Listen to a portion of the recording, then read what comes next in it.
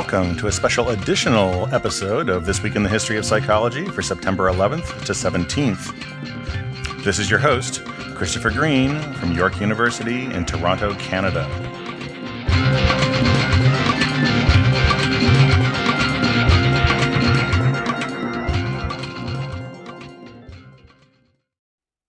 In the main episode for September 11th to 17th, I interviewed Professor Malcolm Macmillan of Deakin University in Melbourne, Australia, about the case of Phineas Gage. The actual interview that I had with Professor Macmillan lasted almost 45 minutes, but I had to edit it down, of course, to fit into the show to less than 20 minutes. So here I present the full interview with Professor Malcolm Macmillan. So what sort of man was Phineas Gage? Where did he come from? And what do we know about his character prior to the accident? Well, we know a fair bit about him and where he came from, but we know very little about him as an individual in the sense of we don't know exactly how much education he had. He had probably a primary or elementary school education. He certainly didn't have anything much more than that. He was born into a farming family of Puritan descent, actually, who'd originally come over in the 1630s to the Massachusetts area. He would have been familiar with farm work, and in New Hampshire, which is where he grew up, farming was often carried out in very rocky soil, so almost all farmers knew about explosives and how to handle them. We don't know what work he did prior to the first time we hear about him, which is when he is the foreman of a railway or railroad construction gang working just outside of Cavendish in Vermont. It's more or less central part of Vermont. Mm-hmm. Now, we know something about the skills involved in that job, and oddly enough, I know a fair bit about them because I once worked as a coal miner and know a little bit about the problems of trying to figure out where to set explosives, how deep to set them, how much explosive to put in them to produce the maximum effect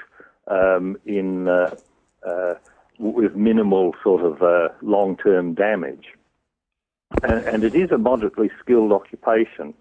Now, he was working as a foreman, and that probably meant that he was a subcontractor. That is, he recruited the members of the work gang. He allotted them their duties. He oversaw their work. He arranged for them to be paid and so on. In other words, he had a fairly superior supervisory function as well as the technical skills involved in deciding where to set the explosive charges. Now, the point about his supervisory role with the men is important because foremen were not liked by the members of their gangs, and they were often assaulted, sometimes murdered, and in fact one murder took place around about Phineas's time in the general area where he was actually working. So that when it is said that he was a great favourite with his men, that means that he must have been, fairly exceptional as a foreman. The other thing that we know about him prior to the accident was that he was regarded by the company that employed him as the best and most efficient foreman in their employment. Well, so he sounds like the sum total of what we know about him. So it sounds like he had a fairly responsible position and was a person who showed a fair bit of initiative in his own right. Yeah, that's right. He was also had very considerable muscular strength. He had a very pronounced, strong will, and he was a man of what was said to be temperate habits. That is to say, he didn't drink, and in general would have been, a fairly quiet, inoffensive person. And do you think this would have been unusual on a railway gang in the mid-19th century in rural New England? Probably not in rural New England. It's a bit hard to say. There was a distinction between the people who worked on the railroad who came locally and those who were there as the labourers. Many of them, and particularly in Vermont and around Cavendish, were of Irish extraction, Many of them were Irish migrants who'd come over especially to work on the railways or on the canals that had preceded the railway industry. And they were a group of people who, it is said, were often divided by regional, that is, Irish regional loyalties, and were a brawling, drunken lot, as opposed to the locals who were of a temperate nature who had the supervisory jobs. Now, I don't know whether that's true or not, but it wouldn't have been unusual for the foremen to have been sensible kinds of people, stable people, but that they would have been unfair, would have been more the norm than Phineas's obvious fairness in doing what he was doing. Right.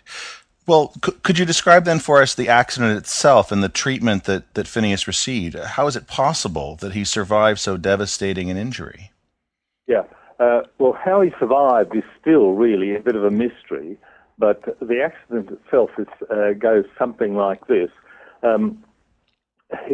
The construction work was being carried out about 3/4 of a mile, maybe a couple of kilometres immediately south of Cavendish in Vermont.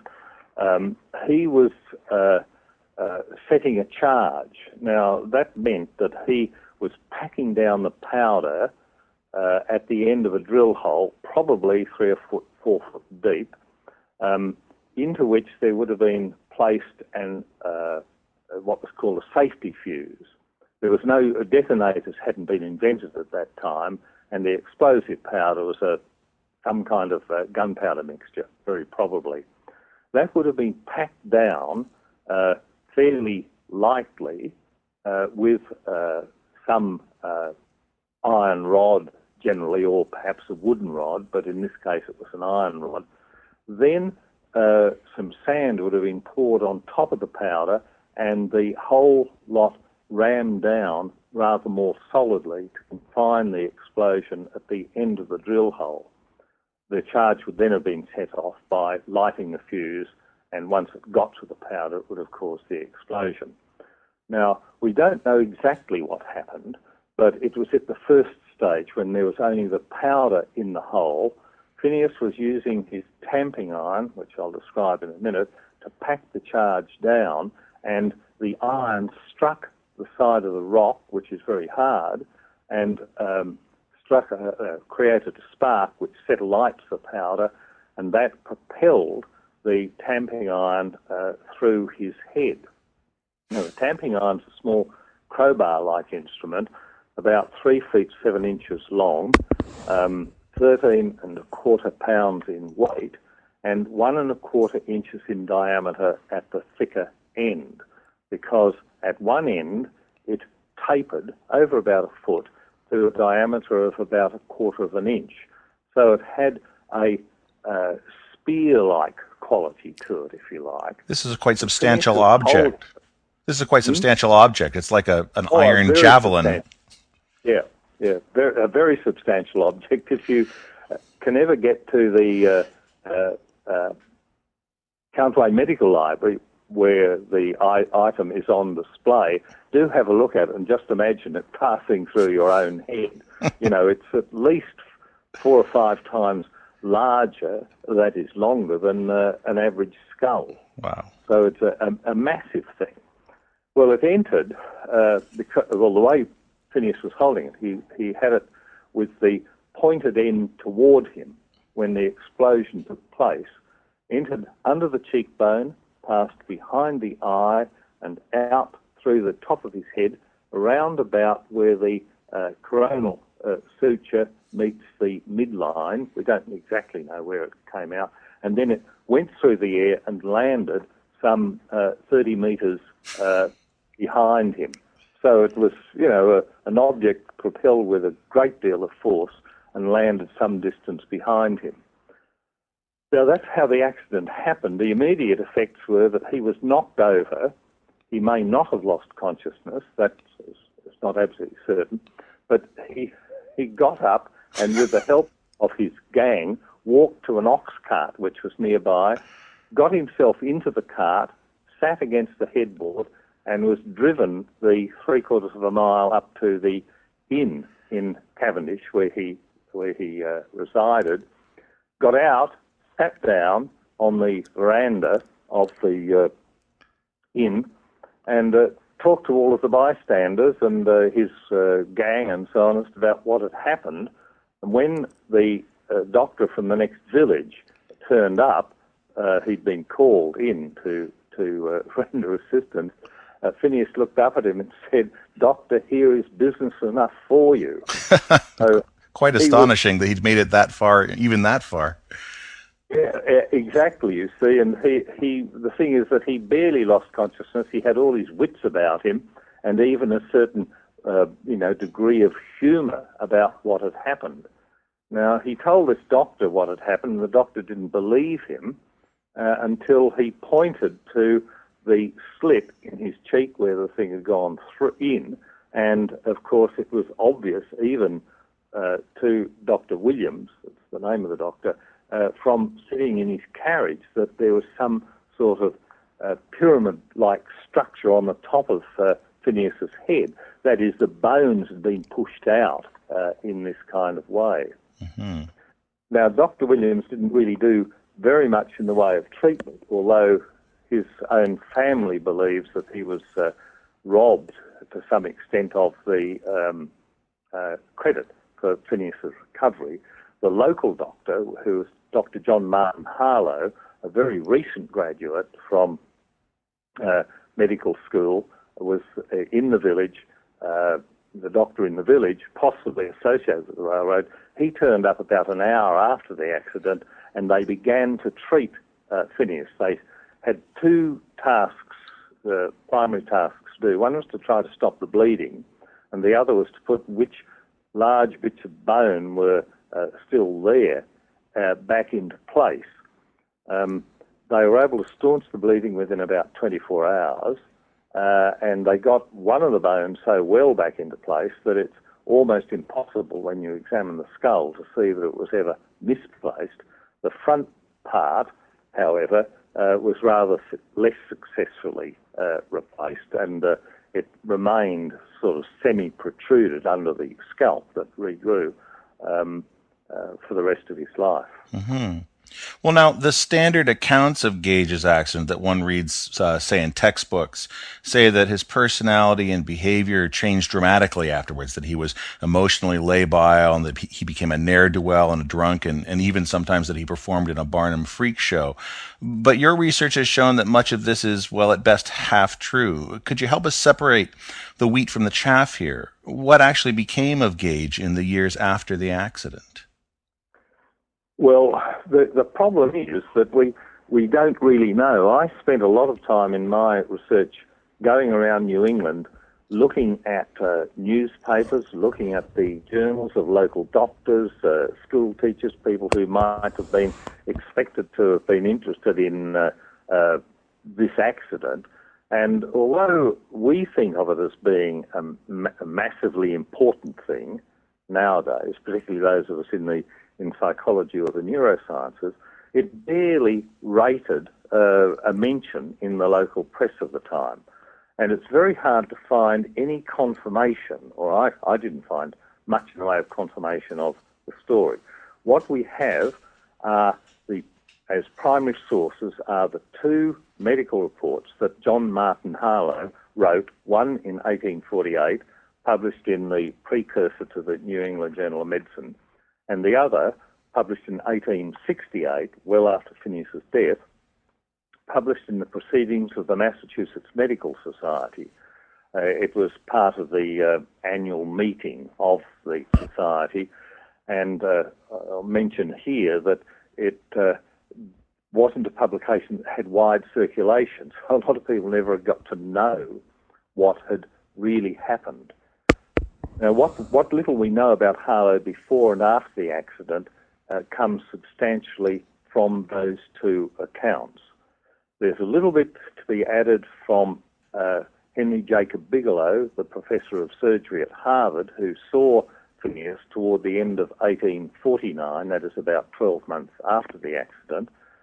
The little bit that is recorded as family information told to Dr. John Barnard Swets Jackson, a very eminent Boston medical man who travelled up to the family farm to see Phineas. Unfortunately, Phineas wasn't there. He adds in a little bit about his physical state and his mental state up to about 6 months after the accident. Apart from that, we know almost nothing. Now, what Harlow says is that after he'd recovered, he exhibited himself with his bar in the larger cities of New England. I wasn't able to find anything to confirm that. No records by anybody of Phineas ever having been anywhere. No ads or reports in newspapers about this sort of thing. Yeah, that's right. You don't find it in newspapers, you don't find it in people's correspondence, you don't find it in their journals, and so on. Harlow says that one of the places that he visited to exhibit himself was Barnum's Museum.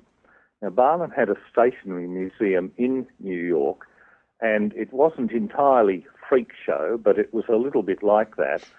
And that's where Phineas is supposed to have been. Now, there's no record in Barnum, no Barnum posters, no New York newspaper, no record in the New York Historical Society of Phineas having set the world on fire, so to speak, when he went to New York.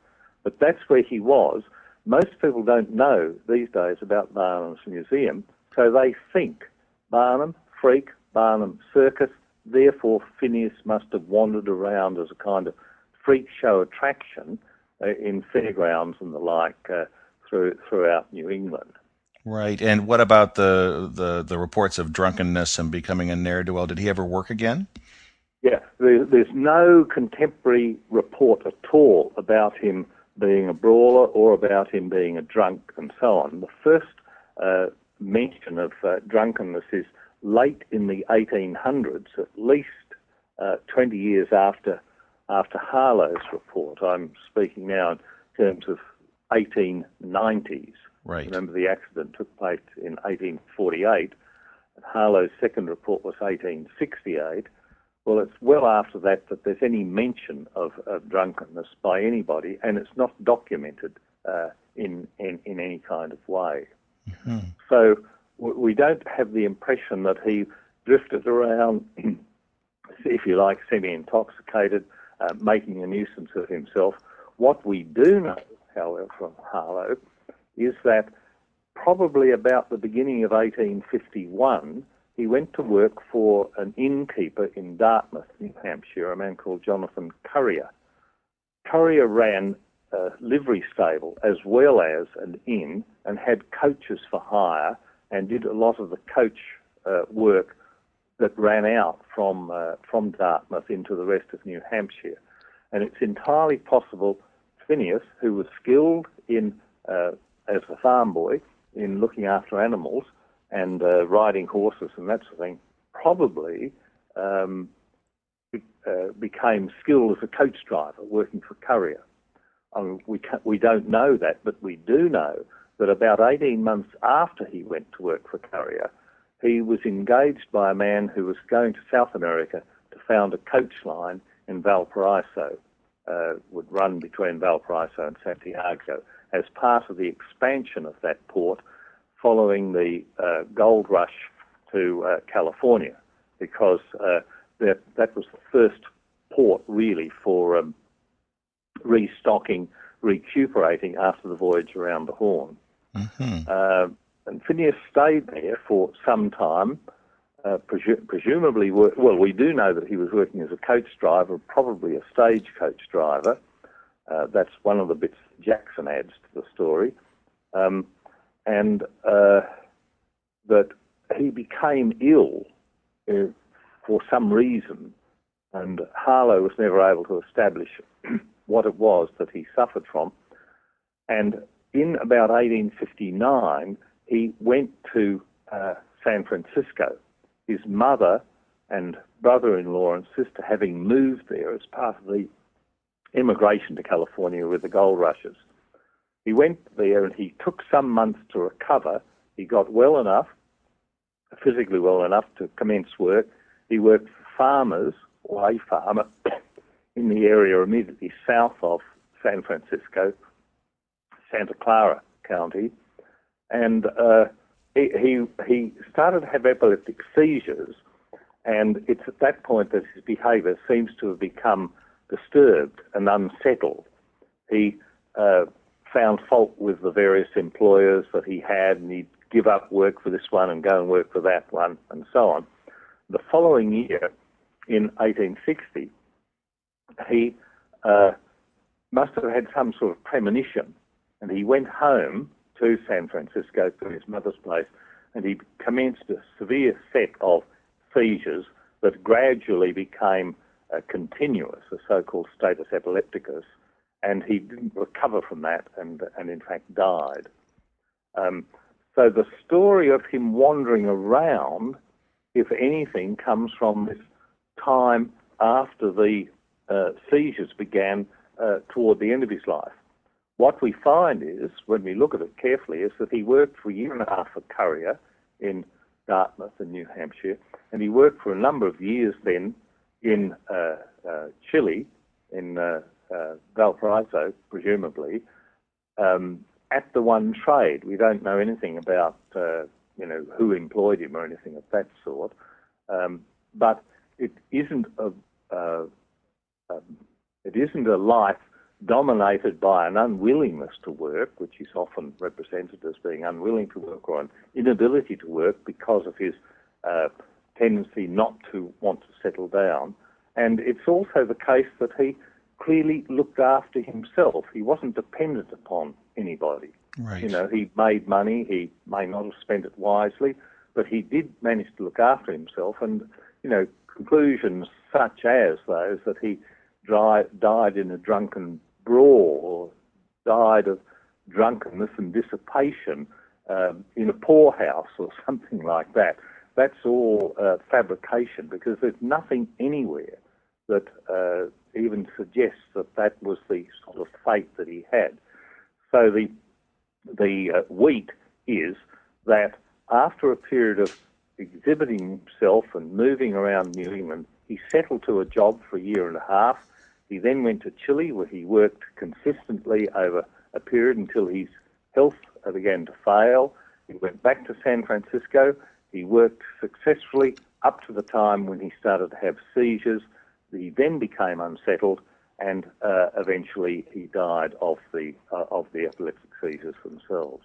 Well, that's a quite different story. That's a quite different picture than we're often presented with in textbook and popular accounts. I think there's one thing that it is necessary to say, and that is that Harlow does say that he couldn't get his job back on the railroad because his personality had changed, and he gives a very vivid description of that, which is often reproduced in textbooks, and it's undoubtedly accurate.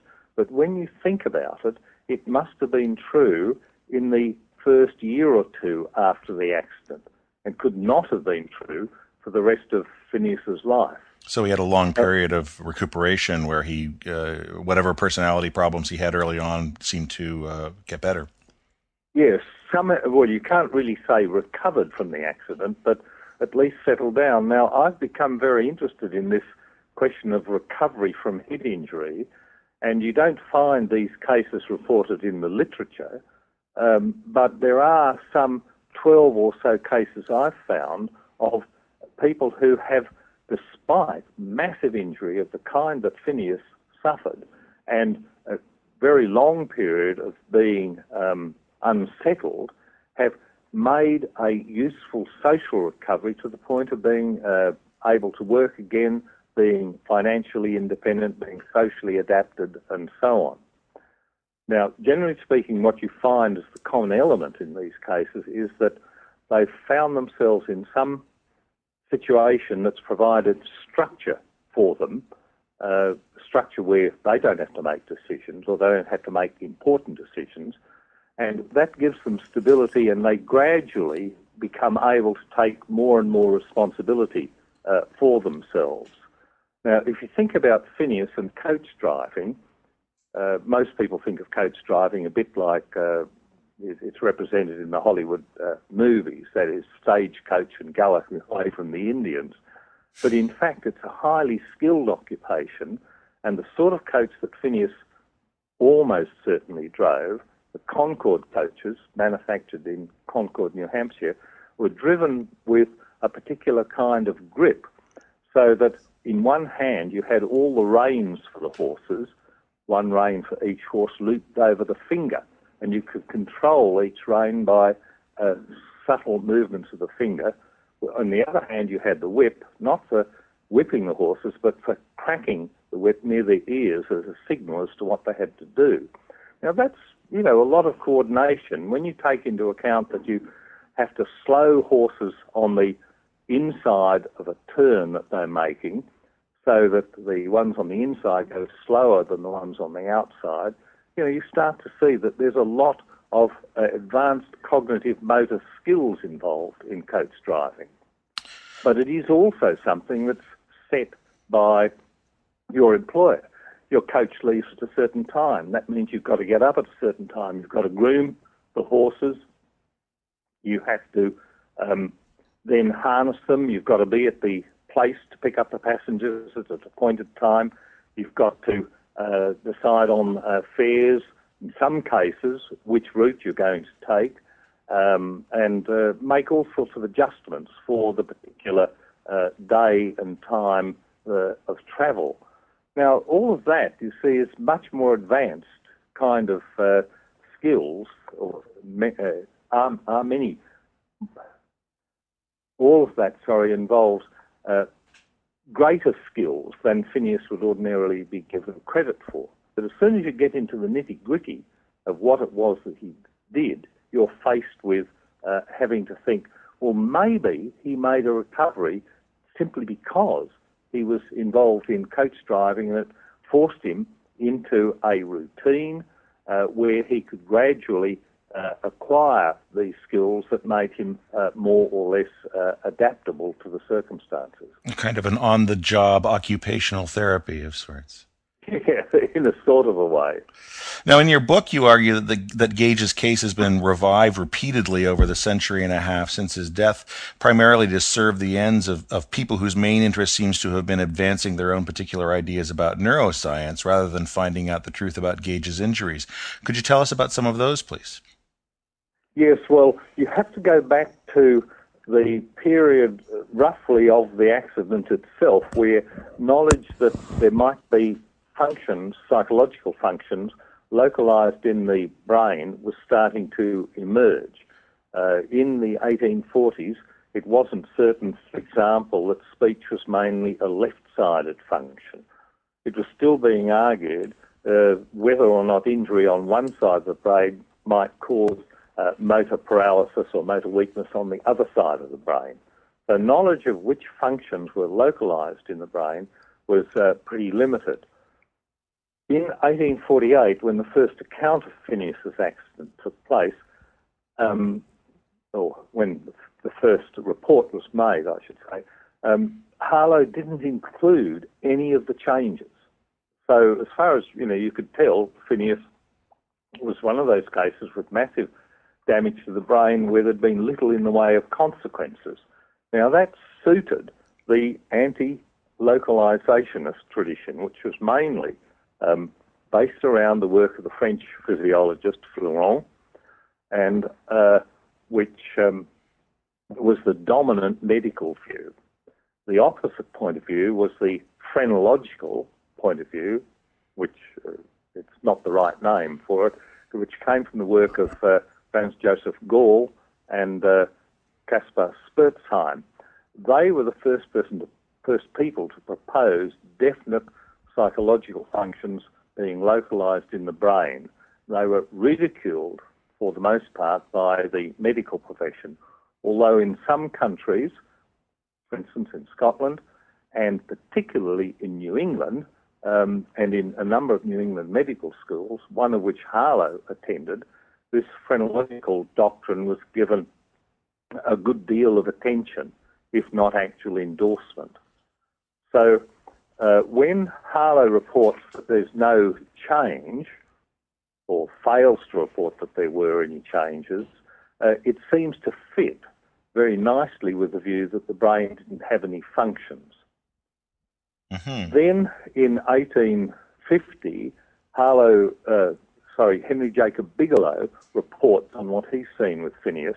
Now, Bigelow was an anti-localizationist, anti-phrenologist, and the fact that he didn't report any changes isn't surprising, even though he had Phineas apparently living somewhere nearby for 4 to 6 weeks in Boston while he examined him repeatedly and demonstrated him to groups of medical students and to his colleagues. So at first, you see, up until about 1850, people don't think that there's any change. The exception was the American Phrenological Journal itself, which, drawing probably on something that Harlow had told them, contradicted Bigelow and used many of the words that are in Harlow's famous description about Phineas having been becoming profane, irreverent, etc., etc. That was 1851. It was in the Phrenological Journal, and of course nobody paid much attention to it. So the matter really didn't get much use apart from Bigelow's fairly obvious denial that there had been any change, and his denial was connected, as I say, to his anti-localizationist, anti-phrenological position. The matter stayed there pretty much until the 1860s and 1870s, when the doctrine of localization received a boost through the work of Broca, who showed that there was a language function in the left frontal lobes, and the work of Fritz and Hitzig in Germany and David Ferrier in particular in England. Broca, as I think almost everybody will know, found patients in whom there was a loss of language function, sometimes just simply a loss of speech, but mostly it was loss of a proper language function, and there had been injury or damage to the left side of the frontal lobes. Ferrier, following Hitzig, did experimental work which showed that motor functions were also localized on both sides of the brain, so that the motor movement functions on the right side of the body were controlled from the left side of the brain and vice versa. And he used a method of electrical stimulation of the exposed monkey brain to establish that. So that by around about the middle 1870s, there's some evidence, although it was disputed, of course, by everybody, the anti-localizationists didn't want it, was disputed that there were motor and language functions localized in the brain. A French physiologist called Eugène Dupuy, attacked the localizationist tradition using Phineas as his example. He said, look, if the tamping iron went through the areas that Harlow and Bigelow say it went through, Phineas, should have had motor weakness on the right side, and he should have lost his language function. Now, Ferrier, hearing this story, because Ferrier was one of the people whose work was being attacked, wrote to his colleagues or friends, acquaintances in the United States, in the Boston area, and got the full story and made an absolutely devastating reply to Dupuy's attack, showing, as far as he was concerned, that the tamping iron had not injured the motor or the language areas. It had been further forward than that. And the matter more or less rested with that. It's in Ferrier's correspondence you find this wonderful phrase that he wants to go back to the original and see what the waters, however muddy they might be, reveal, because so much that's published is clouded by the theoretical preconceptions of the people making the reports. Well, that's good advice given how this Yeah, case very good advice in the how this present case day. spelled You should out. always go back to the original. Anyway, the debate really didn't progress much beyond it. People accepted that there had been damage. People accepted there was localization of function. The only thing that was at issue was how vast the damage was to Phineas. And as time went on, more and more things got added to that couple of hundred-word picture of Harlow in his 1868 report. The drunkenness got added, the brawling got added, the aggressiveness got added, and so on.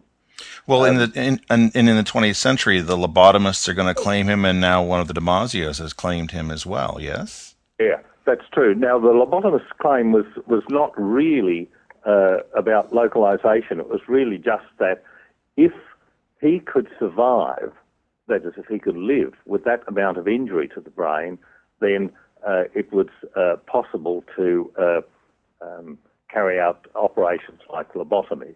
But Moniz, who invented the operation, made no reference to Gage, and there's nothing that even suggests a reference to Gage in his reasoning. Walter Freeman, who introduced the operation to the United States and to the world outside of Spain and Portugal, did refer to Gage in his book, but it was more as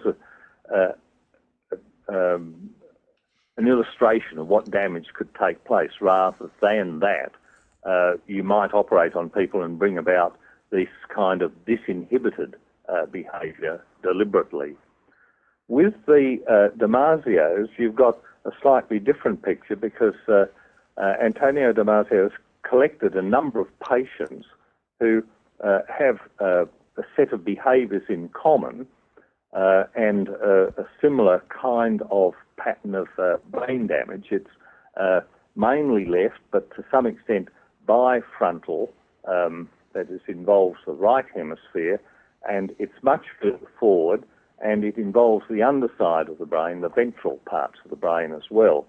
Now, he represents Gage as having that pattern of damage, and he represents Gage's behaviour, particularly in being honest and not to be trusted, which is more like his own patients than Gage ever was. I mean, there's very little about Gage not being trusted. Unreliable, perhaps, yes, but that's not quite the same thing. And Gage did, toward the end of his life, entertain his young nephews and nieces with stories of his fabulous adventures in South America. Well, this is turned virtually by Damasio into a story that Gage was a liar and made things up, you see, and was dishonest in that sense. Right.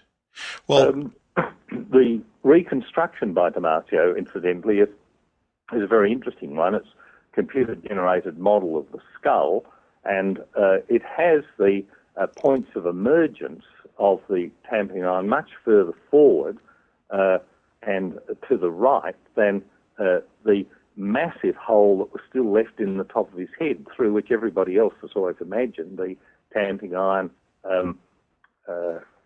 emerged. That is, Damasio's group, in their reconstruction of the passage of the tamping iron, has it coming out through one of the flaps that was complete and replaced, but not very adequately replaced. Since that time, incidentally, there's been another really wonderful attempt at reconstructing the path of the damage by Peter Ratiu in Boston and his colleagues, and this is published in the New England Journal of Medicine. And if you can follow the right leads, you'll see a wonderful video. What they did was to build up a 3D model of Gage's skull, not an average computer simulation, but the skull itself. And they noticed two things which nobody else has really paid that much attention to. The first is there's a complete line of fracture from behind the opening at the top of the skull, running right down through the eye, the cheekbone, to the entry point. And they noticed, so this is all connected, you see, a single line of fracture. The second thing they noticed was the entry hole in the cheekbone in the base of the skull above the cheekbone is smaller in diameter than the maximum diameter of the tamping iron. So what could this mean? How could the hole be smaller than the thing that passed through it? Well, what they propose is that the skull opened on a kind of hinge mechanism. That's why you've got this line of fracture all down the front. The skull opened out, the bar passed through, and we know it went all the way through, and then the soft tissues pull the skull together again, leaving, of course, the hole where it had gone in smaller than it had been as the bar itself passed through. Now, their reconstruction is very compelling, and it reinstates the left frontal lobe as the major part of the immediate damage. Of course, there was other damage because he did hemorrhage. There were other bits of bone that were driven in. There was infection, etc. But the Raju video is just fantastic, as is the account of the case. That's fascinating. And they don't have, incidentally, any theoretical preconceptions of what behaviours might be associated with what kinds of localization of function. So their whole... It's not a theoretical, but they didn't have a theoretical expectation, as far as I can tell. Their primary intention was to reconstruct Gage's accident rather than to demonstrate something else. Yeah. All right.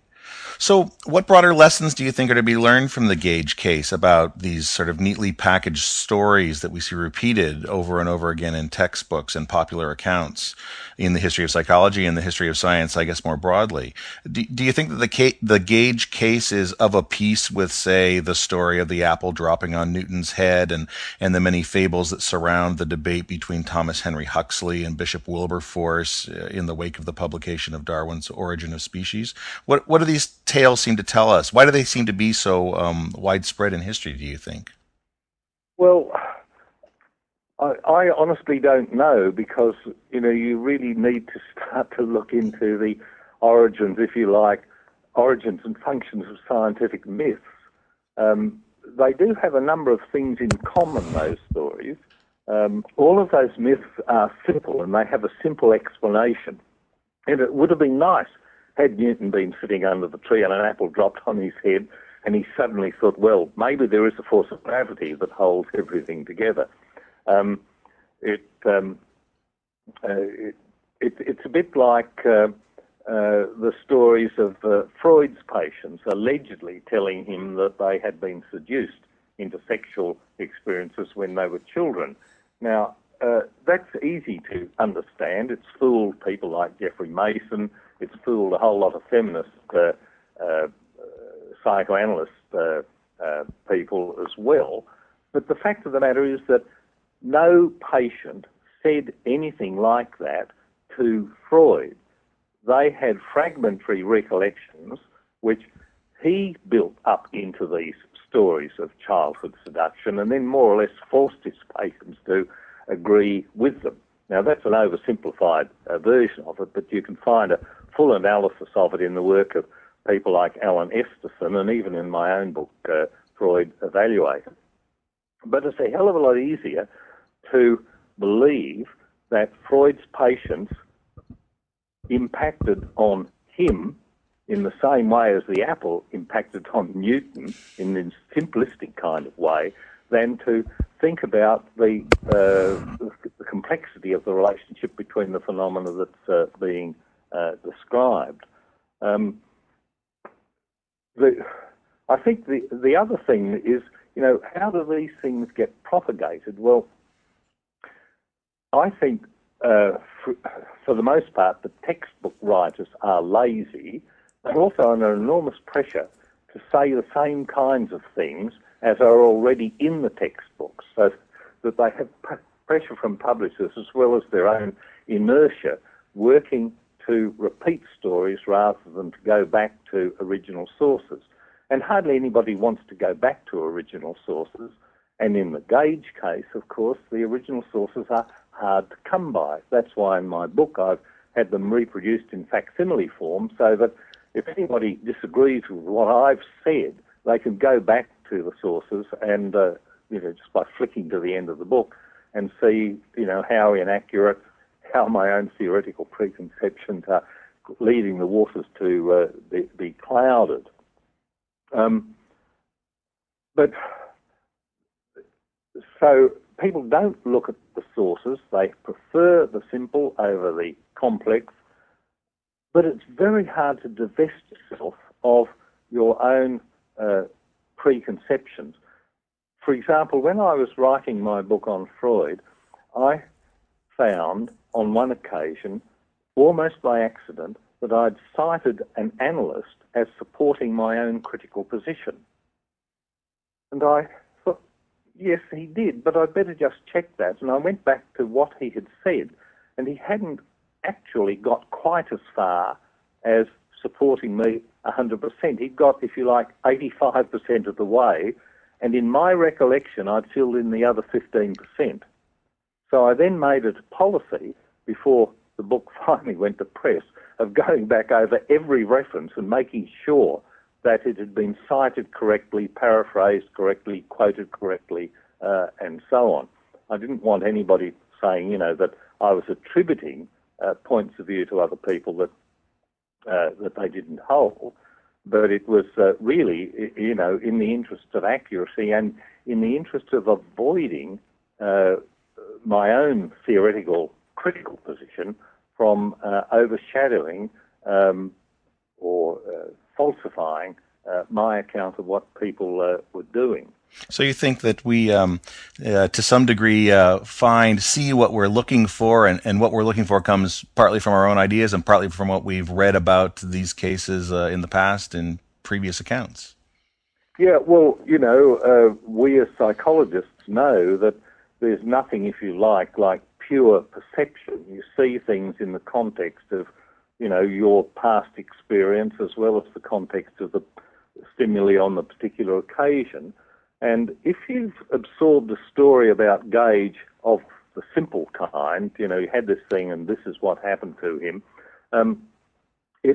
you've already got some sort of schema there, like Bartlett's schema in remembering things, so that you read something new, and this, even if it clashes with what you already know, we know from cognitive dissonance theory that it soon gets absorbed so that it doesn't disturb too much your already existing point of view. And I think, we fall foul, so to speak, of our tendency to be guided by our preconceptions rather than what is actually there. And that's as far as we are concerned as readers and as people acquiring knowledge. But this tendency shouldn't give any sort of comfort to textbook writers, research workers, and so on, especially when they know that the story is really X, Y, and Z, and they persist in representing it as A, B, and C. Right. Well, it's a fascinating story. Thank you very much. Okay, good. Well, that was the full interview with Malcolm Macmillan of Deakin University in Melbourne, Australia, about Phineas Gage. And this concludes this special additional September 11th to 17th episode of This Week in the History of Psychology. This is your host, Christopher Green, from York University in Toronto, Canada.